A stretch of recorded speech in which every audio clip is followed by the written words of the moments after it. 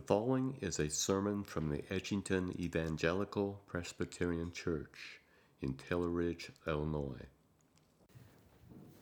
It's time now to open up God's Word together. Let me invite you to take your copy of the Scriptures and open with me to the Gospel of John. The Gospel of John and chapter 1. That's on page 886 of a Pew Bible or whatever Bible you have. We're opening up to the Gospel of John together, and the sermon series that we're looking at in Advent of 2018, we've called The Christ, because we are, appropriately so, focusing our attention upon Jesus, but particularly we're going to be focusing on Jesus with respect to his humanity. So in the month of December, we are looking at varied scriptures in which we are going to be considering Jesus' human nature, his human mind, his human will, his human body, his human affections. And this month we're taking a very close look at the Lord Jesus, which of course is what we want to be doing all the time, but especially during the season of Advent, it is a particular thing to give special attention to just who is this Jesus? What child is this, of course, that we worship at Christmas time? And in preparation for thinking about what we want to be considering this morning, I know for a fact that the easiest answer that people give when you ask them how you doing and what do you have going on, especially this time of year, is you can almost bet that somebody's going to say, I'm busy, right? I'm busy. I've got stuff to do. I've got places to be. I've got responsibilities to attend to and things that people want me to accomplish, and I've got more to do than I have time to do it. I'm busy, right? Everybody's busy. So much so, perhaps, that we lack the ability to even be still for even a moment, to sit quietly, to even have a moment to just think. Maybe you, in a stressed out moment, have said, if I could just have 1 minute to myself to just leave me alone for a second, I can just think. I confess that in my life I have the same problem, constantly busy, constantly moving, and actually. Mackenzie and I were just talking about that in our lives. One illustration of that was when we were in Scotland, we were hiking up in the Black Cullins Mountains on the Isle of Skye, and we were going up to a landscape of one of the most photographed landscapes in all of Scotland, and we just couldn't wait to get there. And it was beautiful, and we got up there and said wow and took a few pictures and then rushed back down because we had dinner reservations. And didn't take more than maybe 15 minutes or so to stop and appreciate, in my mind, one of the most beautiful landscapes I've ever seen in my whole life. I'm glad I have pictures of it, but yeah, rushing back down as we'd rush back up. What does it cost you to stop? Just a few minutes to stop and think and reflect and even think deeply. The reason why we are looking at the Christ this Advent season is because I want us to think deeply about the person of the Lord Jesus Christ. You think about Jesus perhaps from time to time, and what comes perhaps in your mind is maybe a few memories of stories from the gospel narratives or the things that you love to think about, the Lord Jesus, what you love about him. But we want to think about just in a real sense who he is with regard to his persons, his humanity, his divinity. And John's gospel helps us in a very unique way to do that during the Advent season. And in turning to John, we are reminded that during the medieval era, when icons were really popular, the Gospels were prefigured with certain images. The Gospel of Matthew was pictured as an angel, declaring the angelic praises of God. And Mark was represented as a lion because Mark declares the lion of the tribe of Judah roaring in the wilderness is the Lord Jesus Christ. Luke was represented by an ox to picture the sacrifice of Jesus. But John's image for his gospel was that of an eagle. John's gospel is represented as an eagle, and that is for several reasons, but one of which was because eagles are unique because they can stare directly into the sun. Eagles can stare directly into the sun. And John's gospel does just that, even at the beginning. Focuses with laser focus attention upon the Lord Jesus Christ. This is John's Christmas story here in chapter 1. But there's no angels, there's no Bethlehem, there's no manger, there's no flight to Egypt, no stable, no Herod, no shepherds, none of that. No wise men, gold, frankincense, myrrh, not even accounts of his early teenage years, not even a description of his baptism, and that all the other Gospels record those details.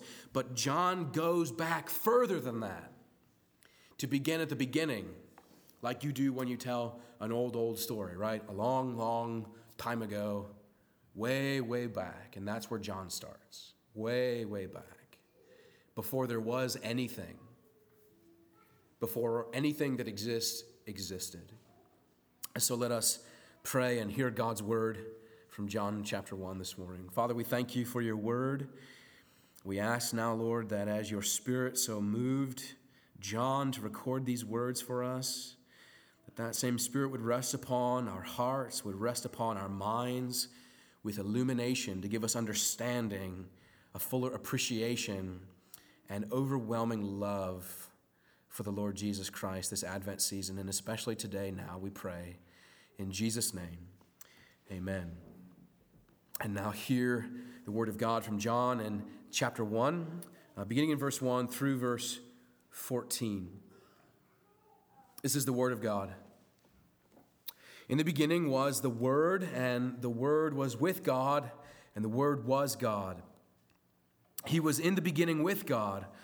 All things were made through him, and without him was not anything made that was made. In him was life, and the life was the light of men. The light shines in the darkness, and the darkness has not overcome it. There was a man sent from God whose name was John. He came as a witness to bear witness about the light, that all might believe through him. He was not the light, but came to bear witness about the light. The true light, which gives light to everyone, was coming into the world. He was in the world, and the world was made through him, yet the world did not know him. He came to his own, and his own people did not receive him. But to all who did receive him, who believed in his name, he gave the right to become children of God, who were born not of blood, nor of the will of the flesh, nor of the will of man, but of God.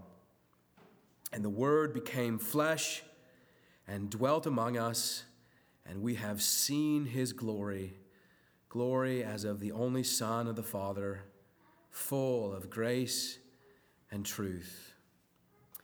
Amen. The grass withers and the flower fades, but the word of God abides forever and ever. So let us keep our attention here in John chapter 1. Something else that is also said about John's gospel that has been said since the 4th century is that the Gospel of John is deep enough that an elephant or a giraffe may swim in it, but it is shallow enough that a child may wade into its waters at the same time. Deep enough for the giraffe and the elephant, shallow enough for the child, as if to say, the presentation itself is very basic, but the depth of significance in the presentation is astounding. And that is represented perhaps in the best way, even here in chapter 1, in what we call the prologue to the Gospel of John. John writes here with words that are very simple. Someone with a very basic vocabulary, perhaps a children at a very young age, could probably read this chapter not too long after they begin to read some more advanced children's books. The wording is very simple, but yet the meaning is incredibly deep. It's staggering. For example, just in verse 10, this concept that speaking about the Lord Jesus Christ, who is the Word, the light, that he, verse 10, was in the world, and the world was made through him. That is, that the one who made the world is made subject to the world by being within the world that he made. That's a staggering thought. Absolutely staggering. And John takes us here to this place where we can be lost in wonder, love, and praise, as we heard the choir singing, as we remind ourselves that people love Christmas music in this time and singing all these wonderful songs, when we learn incredible lessons from these carols because there's so much truth packed in these songs that we love to sing, right? Hark, the herald angels sing, Christ by highest heaven adored, Christ the everlasting Lord. Late in time, behold him come, offspring of the virgin's womb. Veiled in flesh, the Godhead see. Hail the incarnate deity, pleased as man with men to dwell, Jesus our Emmanuel. Think about even in just that, the offspring, veiled in flesh, dwelling in flesh. The Bible says that Jesus is God in flesh. And the word that we use for that is, of course, incarnation. Incarnation, the incarnation of Christ, the incarnate Christ. That word literally means the infleshing, the appearance in flesh of the Lord Jesus. And John, in the most incredible way, explains this to us in ways that the other Gospels, they don't even try to explain. They just present details, a virgin, Mary, and a conception, and the Lord Jesus. But John here gives this detail. And I want us to see two things here in this prologue, and one quickly and the other one with more time spent lingering on this point. And the first is that John describes for us the Lord Jesus Christ, who is the Word. And that's the main theme there, especially in verse 1, that when John talks about Jesus, he talks about the Word, and this Word is God. So the first thing is that Jesus is God, very clearly. John wants us to understand that Jesus is God.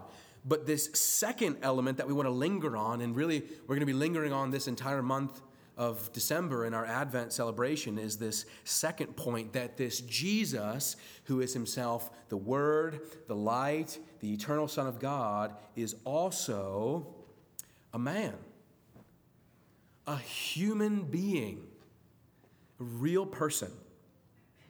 And it is on the humanity of Jesus that we want to focus, the humanity of his nature. And so we're camping out in verse 14 this morning in chapter 1. Look at it again in chapter 1 and verse 14 as John describes with the most simple language but the most eloquent thought. Verse 14, and the Word became flesh and dwelt among us. Again, this is Christmas according to John, inviting us into this incredible unfolding of all that the Bible says. Everything from the Old Testament is looking forward and anticipating this moment. And John says, here it is, the infleshing, the incarnation, the assumption of flesh of God himself coming to us. God has come, the God who sits upon the throne of heaven, now an infant lying in a manger. The Word become flesh in the form of an embryo, formed in his mother's womb, becoming a tiny human life, dependent on the nourishment he receives from his mother, a small human speck submitted to the vast cosmos of all the creation, God himself lying beneath stars that he put in place. This is staggering. Absolutely staggering. That the Word, who was God, who was in the beginning, who was with God, became flesh. What does that mean? Why does John say that the Word became flesh? I want us to understand that for Jesus to become flesh does not mean that he stopped being who he always was. For Jesus to become flesh and take upon flesh doesn't mean that he stopped being what he eternally was, which is God himself. He was eternally and will eternally be the Son of God and fully God, but he did not stop being God when he came to Bethlehem. He didn't have to stop becoming God because he already was God, but he had to become flesh. But he does this by addition. He takes on upon himself humanity. He does not subtract his divinity to become a human. He adds humanity to his person. He is still God, and at the same time becomes man.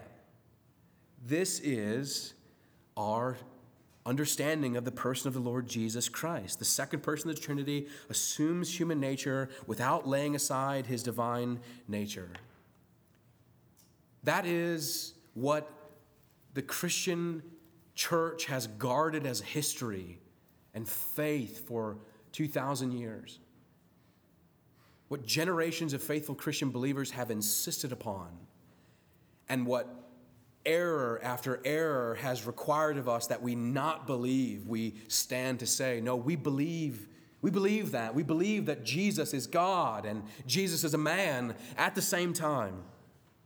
We do that with helpful instruction from Paul, perhaps in Philippians chapter 2, which reminds us that though Jesus was in the form of God, he did not count equality with God a thing to be grasped, but emptied himself by taking on the form of a servant and being found in the likeness of human flesh. He became a servant and laid his life down.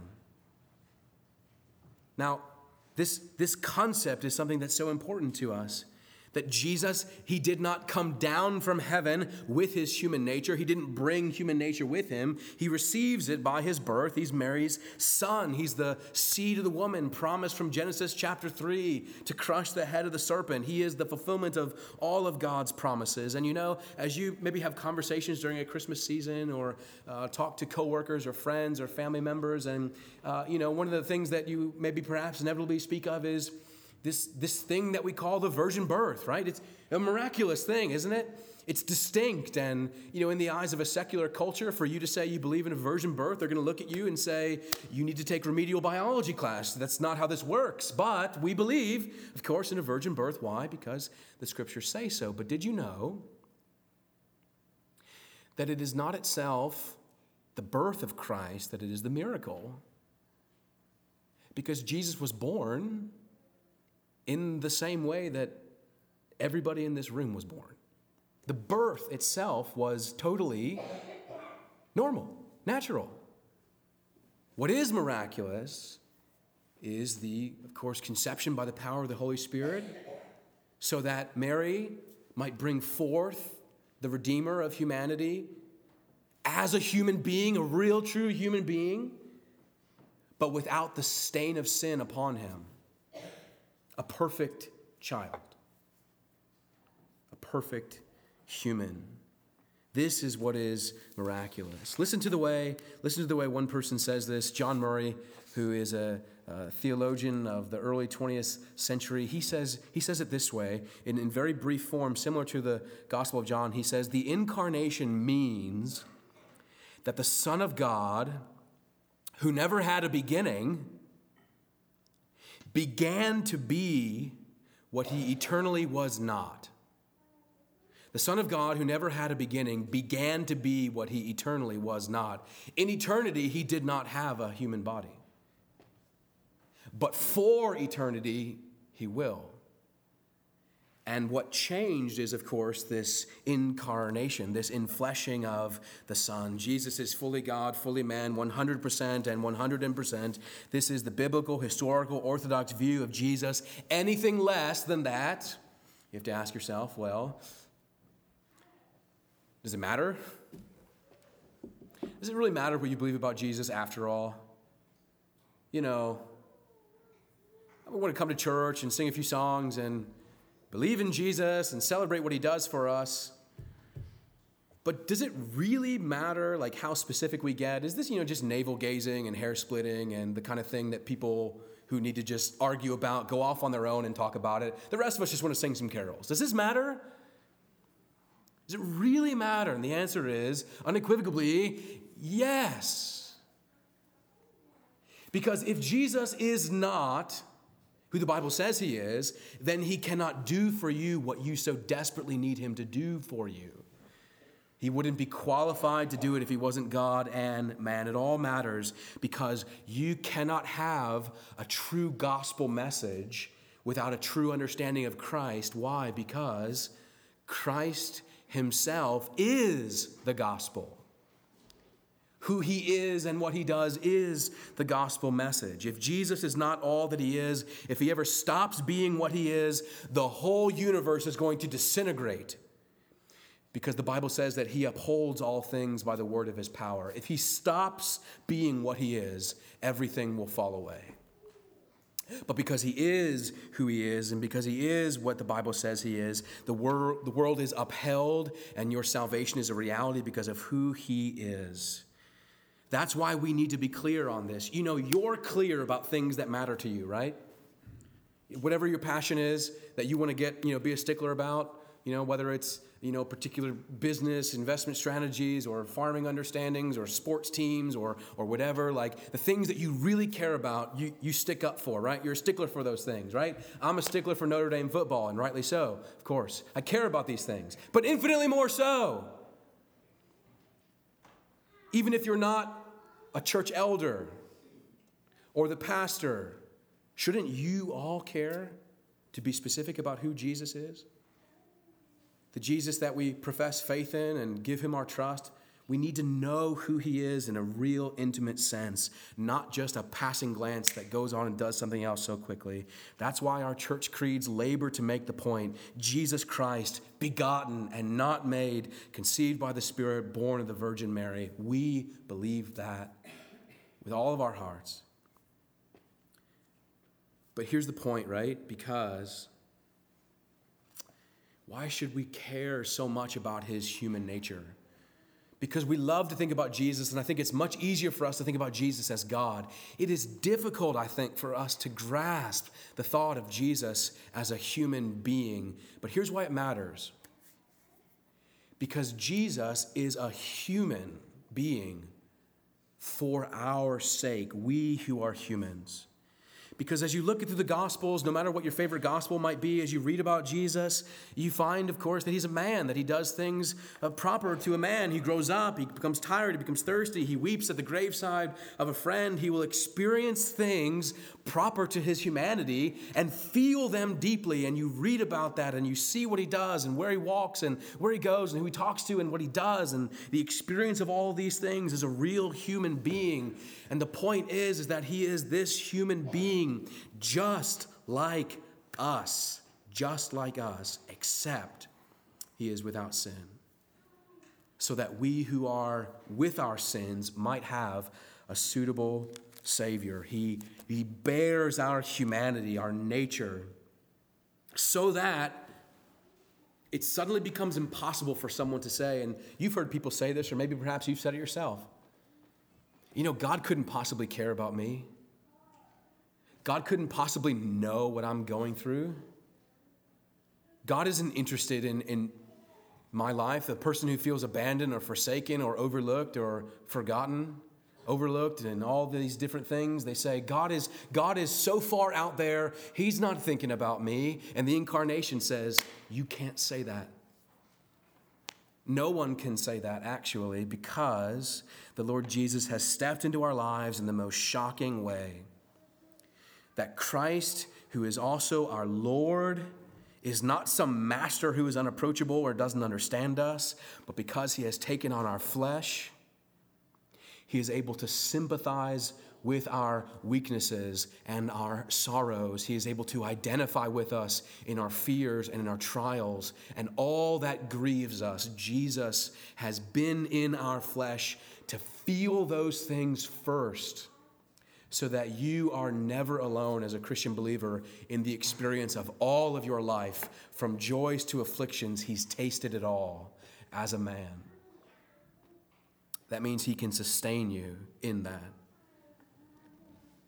And the question should start to be then, what should we think about this, and why should we be amazed by it, and why should it pique our interest? And it's because Jesus has taken on flesh and lowered himself and condescended into this world, and we should be thankful, and it's why we celebrate Christmas, and we're so thankful. And something else John Murray says is that we should have every reason to be thankful and be in staggering awe if Jesus were to come into this world and the world was perfect. Because it would still be a condescension. He would still be coming down from where he was, even if the world is perfect. But we know that this world is not perfect. We know that he came into such a world as this. In the words of a lesser-known Christmas hymn, it says, "Lo, within a stable lies he who built the starry skies. Sacred infant, all divine, what tender love was thine. Thus to come from highest bliss down to such a world as this. Such a world as this. What kind of world is it? Look at verse 10 and verse 11. Such a world that is made by him and yet doesn't know him. A world full of people who belonged to him but didn't receive them as his own. The fact that the Son of God was incarnated into the world is itself staggering. The fact that the Son of God was incarnated into a sinful, fallen, and depraved world is beyond comprehension. I don't know if you experience that, if you stop to really think about that, but there's almost a moment of sadness, perhaps, to consider that. When you think about the glorious exaltation of Jesus and you consider him in lowly manger, walking in our humanity with our sins, there is this moment of sorrow in which you want to say to him, Lord, you don't belong here. This is a mess that we have created. And it is as if he is saying, I know. I'm here to fix it. And not only am I here to fix it, I'm here to make it brand new. What a glorious thought. In the midst of this ungrateful world, Christ comes to bear our sins in his humanity. What remains for us then? What should we do? Well, John also writes in verse 14 that of this word become flesh, dwelling among us, it says, we have seen his glory. We have seen his glory. And the word here that John uses for seen, again, is a basic word, but what lies behind it is actually a much deeper meaning, because it could also be properly translated as we have beheld his glory. The word that's used here is not intended to represent the person who takes a passing glance and then moves on, who looks quickly and then goes on to look at something else. It comes from a Greek word which means a careful and deliberate vision and lingering thoughtfulness on a topic.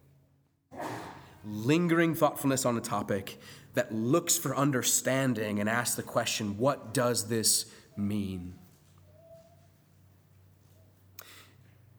You know, for me, growing up, Christmas never could come fast enough, right? You just can't wait for it to get here. And then I remember going to bed on December 25th, sad, right? Because there it went. It took so long to get here, and then just like that, it's gone, and you got to wait another year. You're almost grieving the loss, right? You can't wrap the packages back up. You wait again for another year. And as a child, that's the only capacity I had to understand Christmas, right? But what about we as Christian believers?